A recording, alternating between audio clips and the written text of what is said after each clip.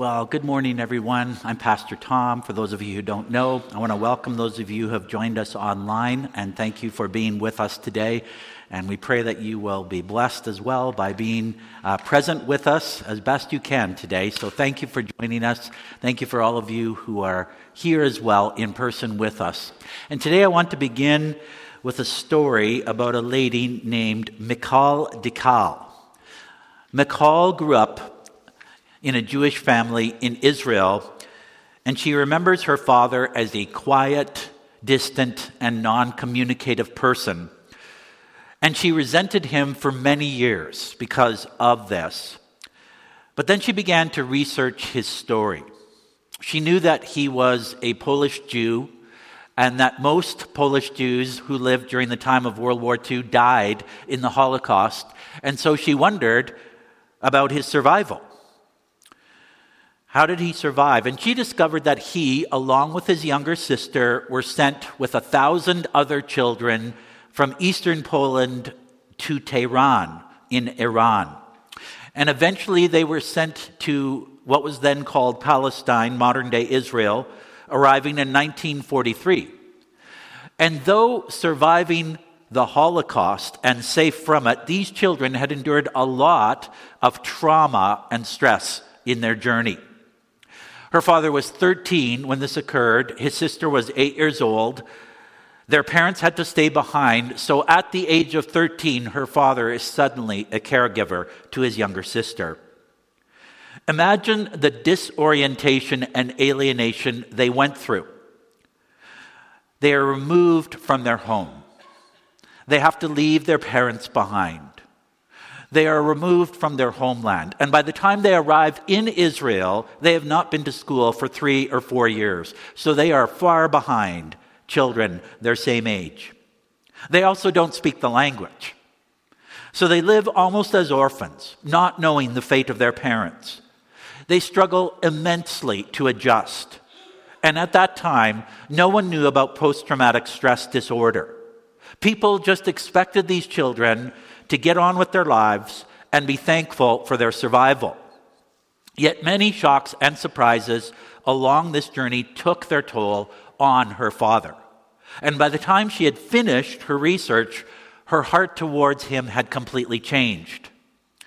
You can find the story in her book entitled Tehran Children, a Holocaust Refugee Odyssey. The alienation and disorientation of that journey permanently impacted her father, even though he escaped the Holocaust.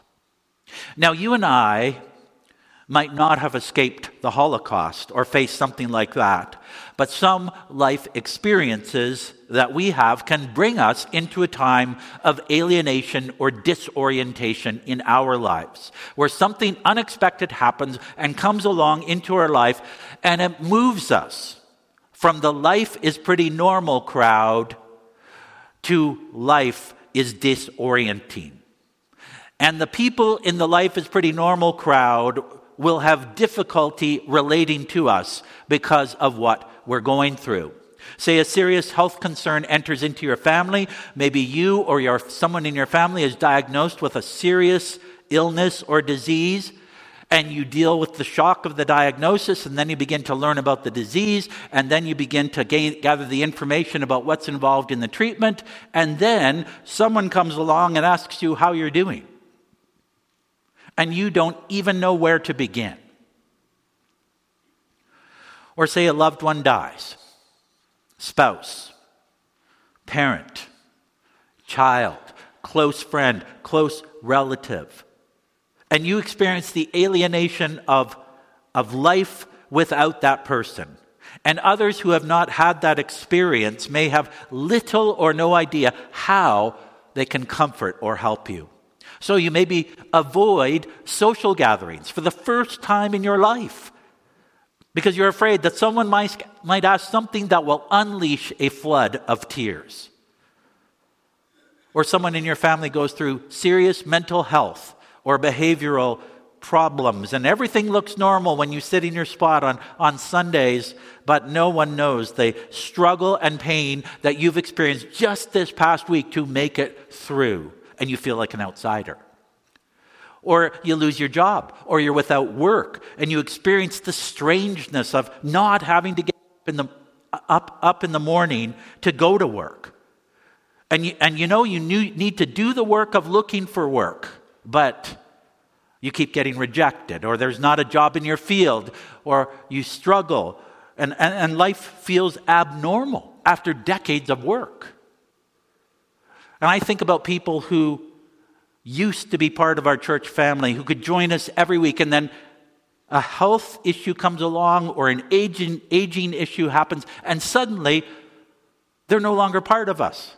They are confined to their room, they're confined to their bed, they're confined to their home, and they've lost their church community through no fault of their own, and the church just goes on, and they struggle to find community, maybe in their facility, maybe in some other place. Or maybe you're struggling with your faith, really struggling, and you have serious questions, but you're afraid that if you ask those questions in the circles you're now in, you'll just be judged, condemned, told to get over it. So you carry on as if you're settled in your belief, yet you feel more distant from others who seem so assured. And there are so many other situations or examples of alienation from the normal crowd. Say you, as a couple, couldn't have children, or you didn't have children in the expected time frame, or someone in your family lives an openly rebellious life against you or against the Lord, or you or some loved one has special needs most cannot relate to. And when these times come into our lives, we may wonder about God. What is God doing when we go through times of alienation or disorientation?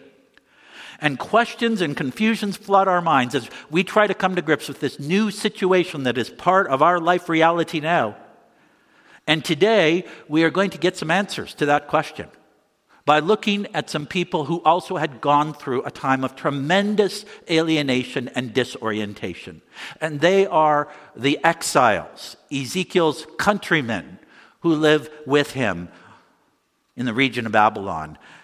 They are refugees, outcasts, and displaced people. Though to be in exile meant you had experienced banishment, deportation, expulsion, and separation. And the exiles in Ezekiel's community had experienced all of this. They were captives that the Babylonians moved to the region around their capital. They had no choice in the matter, and they lost everything. Their homes, their possessions, their land. They weren't on their land, and they had little hope of returning home, for it was a 1,400-kilometer journey by foot, or 4 months through harsh travels. And in addition to their personal experience of exile, they experienced a collective spiritual exile, for they were alienated from their homeland and the temple. They no longer lived in the promised land. They could no longer go to the temple where God dwelt on earth. And then they get this news that the citizens of Jerusalem, those who are their countrymen who remain behind, are starting to write them off, saying that the exiles are unclean. They're living in a Gentile or Jewish land. They're never coming back, and so we can take their land. And during all this alienation, Ezekiel's fellow exiles must have wondered, what is God doing? Yet God had not forgotten them. He speaks words of hope and comfort to Ezekiel to pass on to the exiles, and we will see the Lord's actions and promises to his exiled people and to you and I when we face times of disorientation and alienation in our lives. And then we're going to think about how we can reconnect with God or stay connected to him as we go through these times of disorientation. And from the Lord's words today, my prayer is that you will receive comfort from him for any alienating experience or reality that you're going through right now. So our text today is Ezekiel 11. Ezekiel 11, and it's verses 14 to 25. If you don't have a Bible and you're here with us today, it's on page 594 in the Bibles in front of you, and it's at the bottom right of that page, starting in verse 14. And this is Ezekiel narrating for us. He's narrating for us what the Lord said to him. So Ezekiel 11, verse 14, "And the word of the Lord came to me.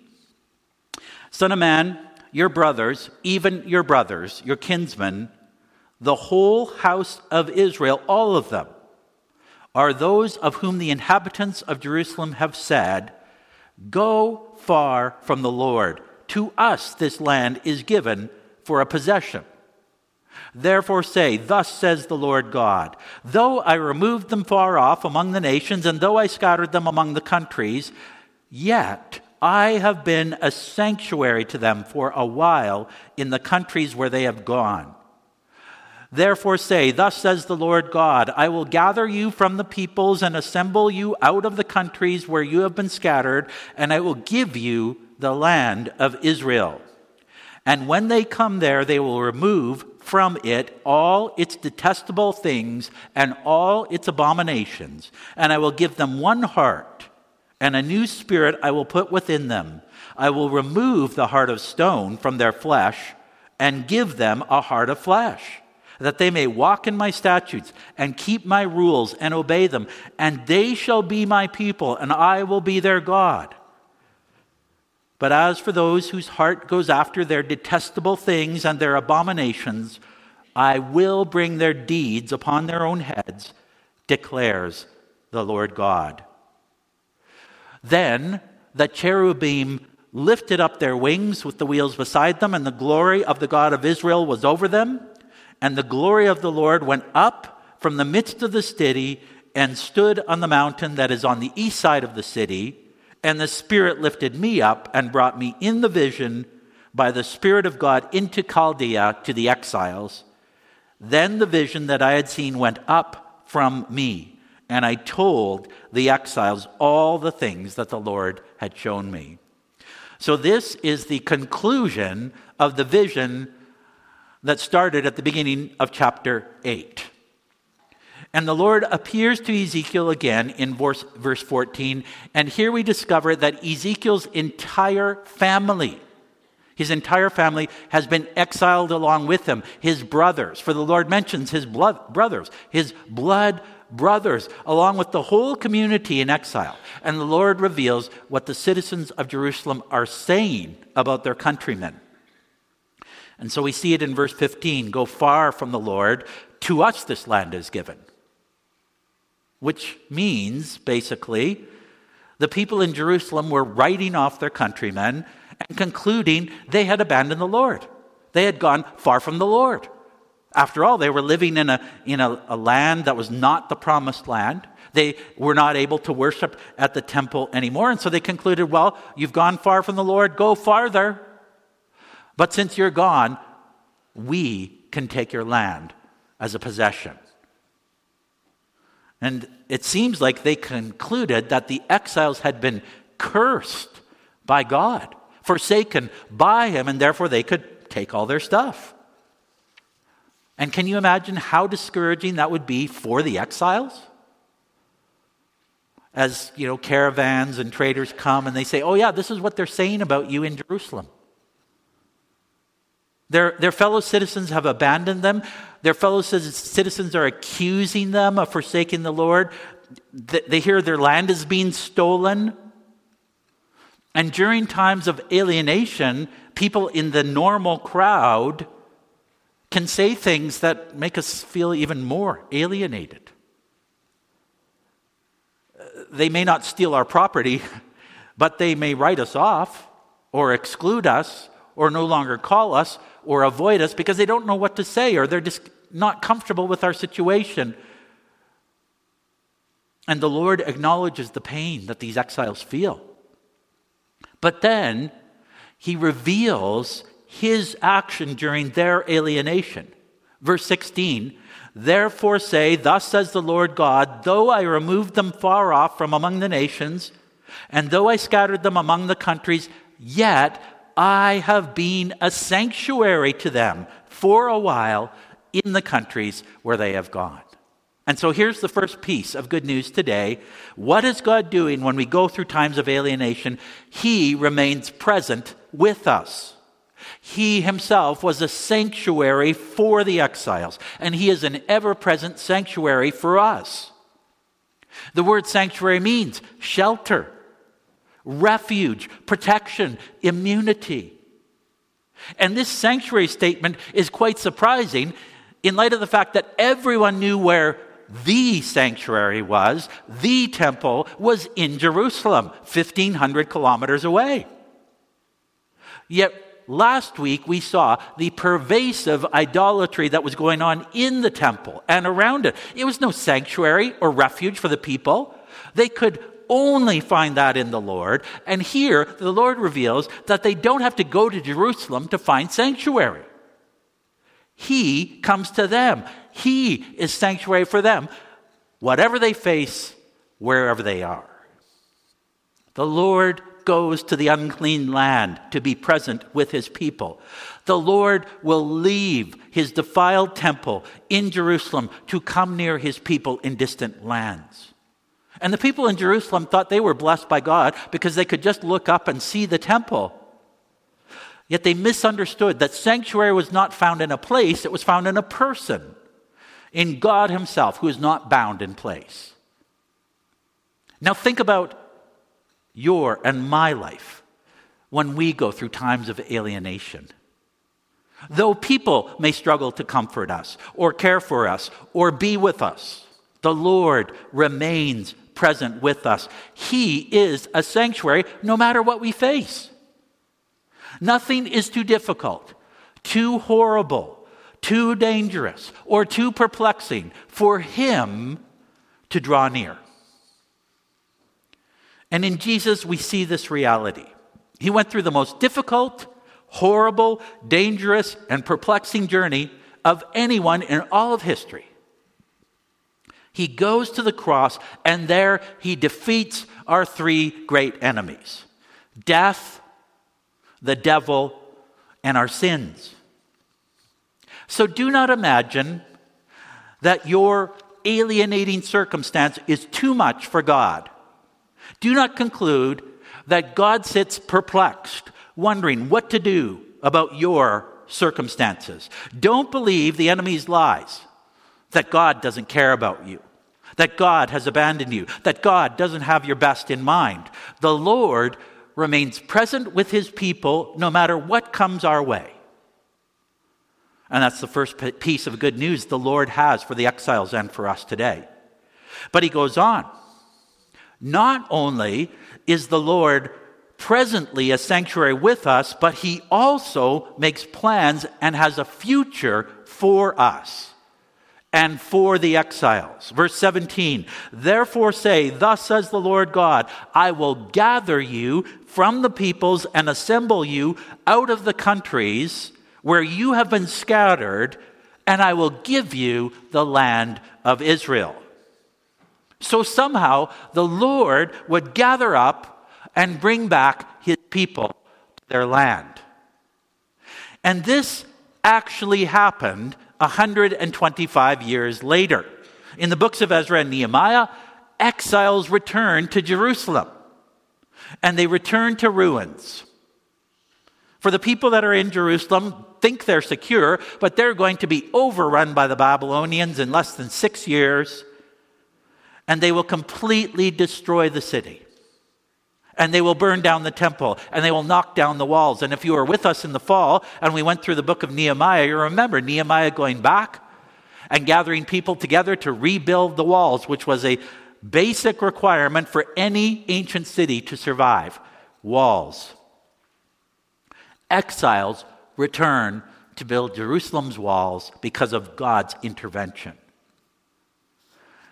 And this promise extends beyond the initial return from exile. In fact, it makes a beautiful picture of what God does with us in drawing us to himself. He goes to all regions and to all places and brings us from whatever situation we are in life, wherever we are living, and brings us to himself. I mean, think about all of you today, where you grew up, where you came from, and now God has us here together.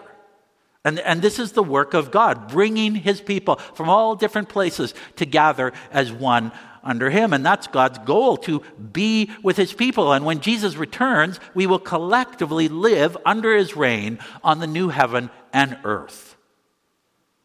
And this can also help us navigate alienation in our lives. We may see things that come into our lives as obstacles to our goals and to our life trajectory, but the Lord sees them as gates that can open up to his pathway for us. He takes the hard realities of life and he can bring something good out of them. But he doesn't call bad things good, which sometimes I think Christians and preachers make the mistake of doing and trying to comfort people. The sudden death of a loved one in an accident is not a good. A serious disease is not a good. A fractured relationship or a devastating situation is not a good. However, God can bring some good out of it. God can use it for our good. God can be glorified through it. God can use it to bless others. And we need to remember this, because sometimes our fears do become reality. And we ask questions. We wonder, where was God when my loved one took their life? Where was he when that accident took my loved one's life or health or my health? Where was he when I was abused? Where is he when he and his sins are committed? Tough, real, painful questions.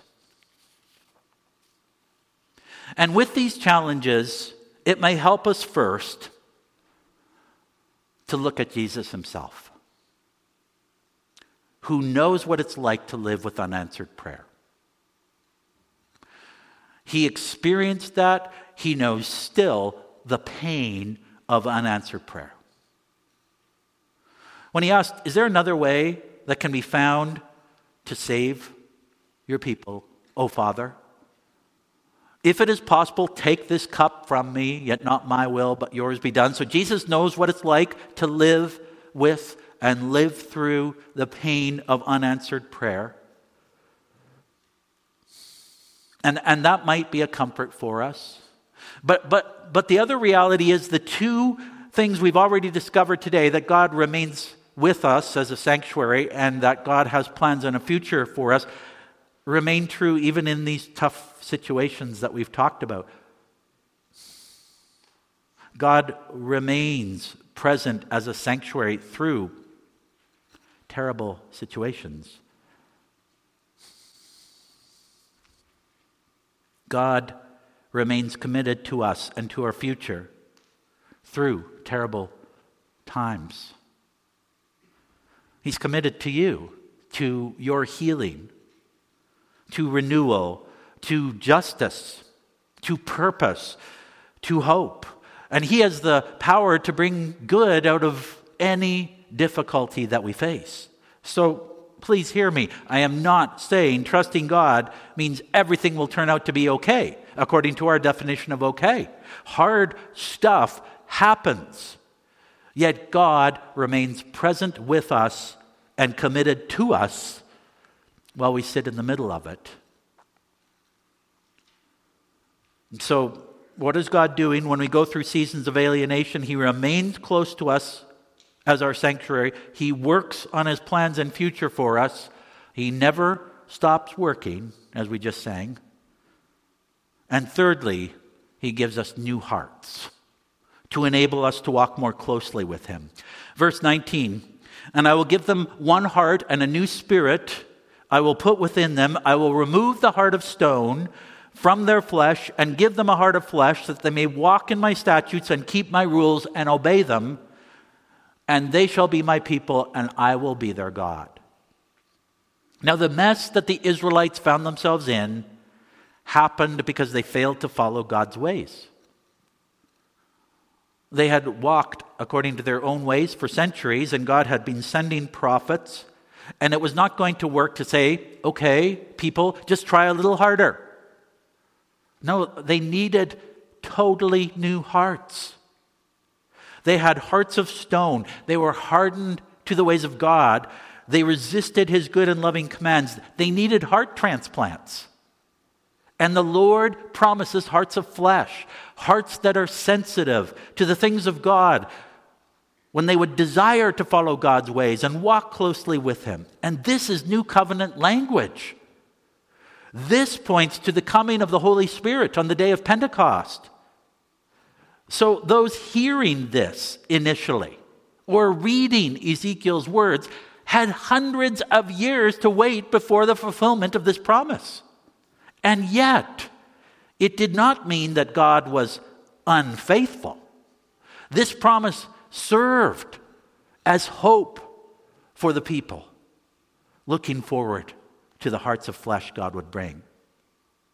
And I think we can learn a couple of lessons from this. The first one is we have to at times take a step back and look at things from an eternal perspective.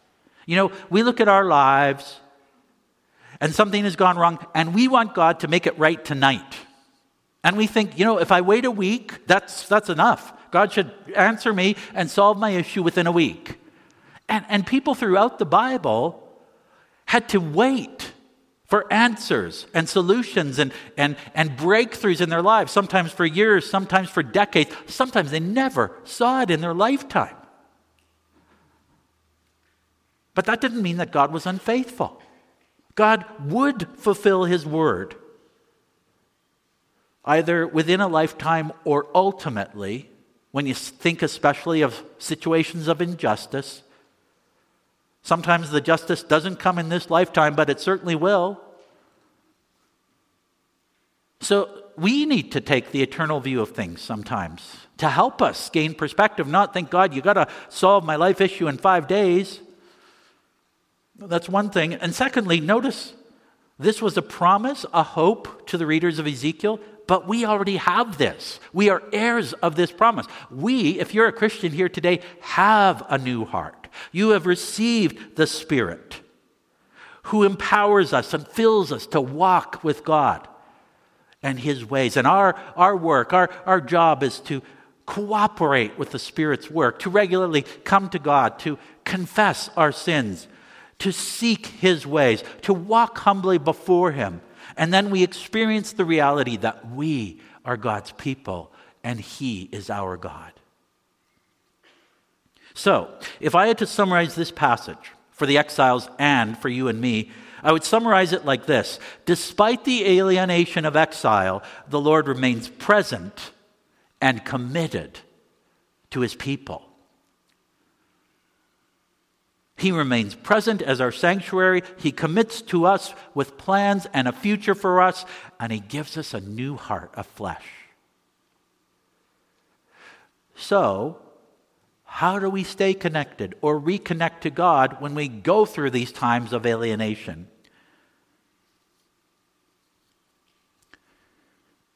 And all of this is on the back page of the bulletin if you have a copy of that, or you can go onto the website if you're watching online and you can get a copy of the bulletin there. So you don't have to write all this down. All the verses are there. But maybe one of these is the word that God has for you today. If you're going through a time of alienation or disorientation, or the next time you do, maybe one of these is what he has to say to you. 1, remember, the Lord promises his presence with us repeatedly throughout the Bible. Deuteronomy 31:6, be strong and courageous, do not fear or be in dread of them, for it is the Lord your God who goes with you. He will not leave you or forsake you. Or Joshua 1:5, as I was with Moses, so I will be with you. I will never leave you nor forsake you. Or Matthew 28:20, and surely I am with you always to the very end of the age, says Jesus.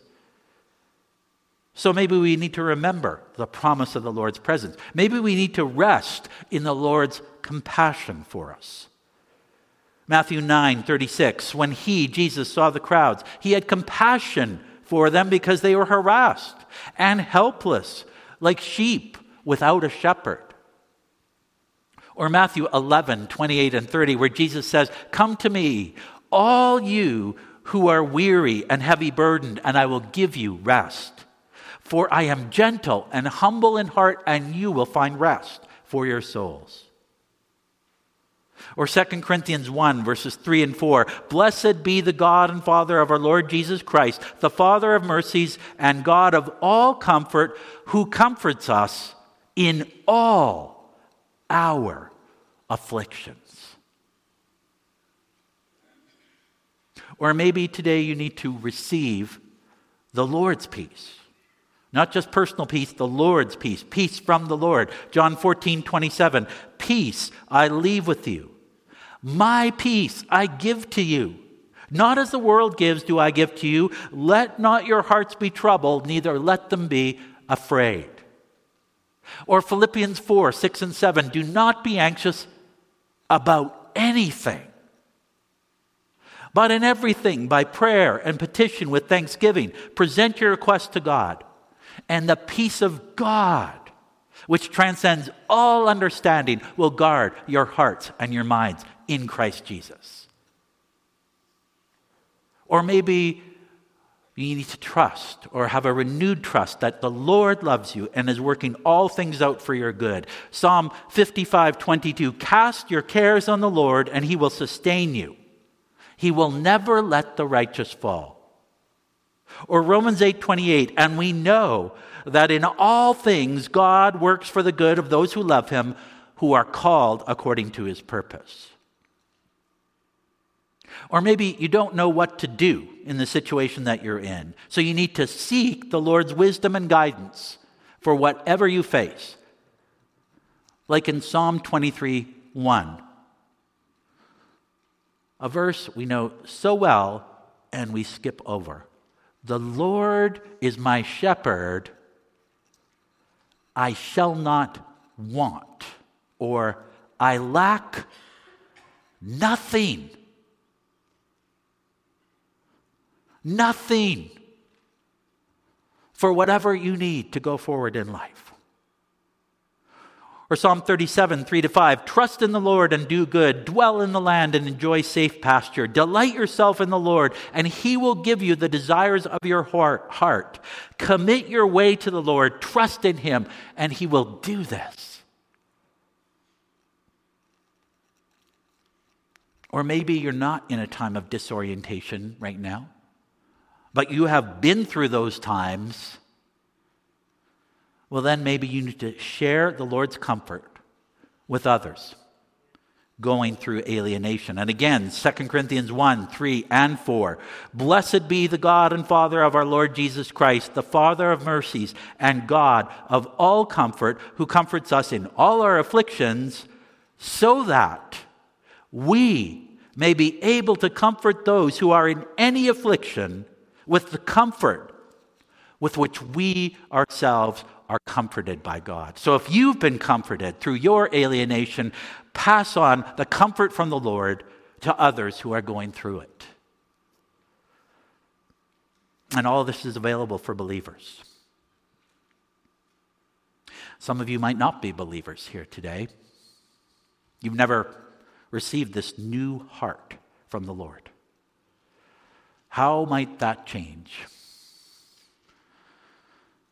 You need to come to the Lord, acknowledge who he is. Yeah, you are, Lord, Jesus, God of the universe. You are who you said you are, and I am a sinner. And I've been trying to live my own way with my own heart of stone. And I need a new heart, Lord. And so you come humbly to him.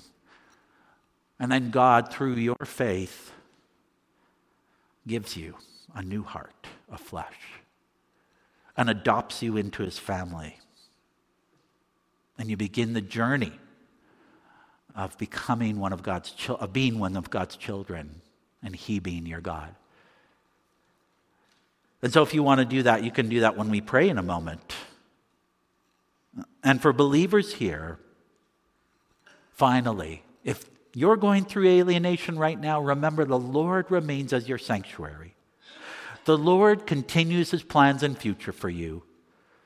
The Lord has already given you a new heart. So let us bring those alienated situations to him now as we pray. So as we close our eyes, bow our heads, I want to invite you to lift up to the Lord, or to bring to mind maybe something in your life right now, some situation, some hardship that is dominating your thinking when you let it happen, when you let that happen. Or maybe it's so prevalent that you can hardly do anything else. You're just trying to adjust to the news or deal with this reality, whatever it is. Just lift that maybe in one or two words to the Lord in your spirit. Just lift that situation before him now.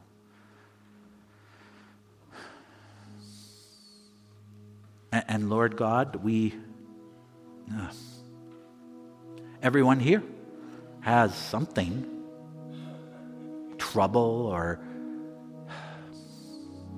perplexity or brokenness, illness, loneliness, unanswered questions that may hinder us, that we're trying to adjust to, that we're trying to figure out how do we go forward in some way in light of this new thing or ongoing thing that's been in my life for weeks or years.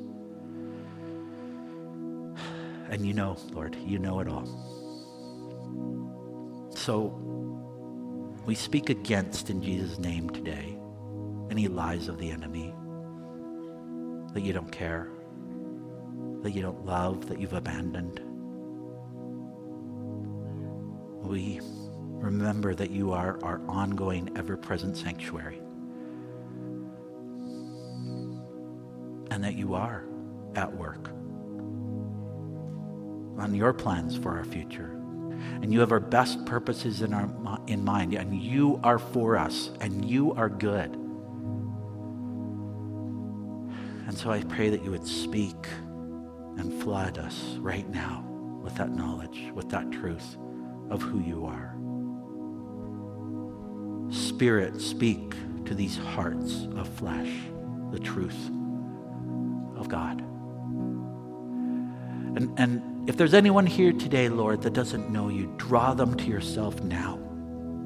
If you don't know Christ, call out to him now. Lord, I need you. I need a new heart. I turn away from my old life to you.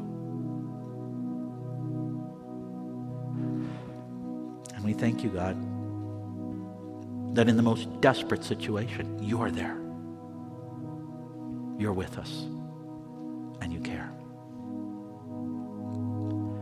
We pray all this in Jesus' name. Amen.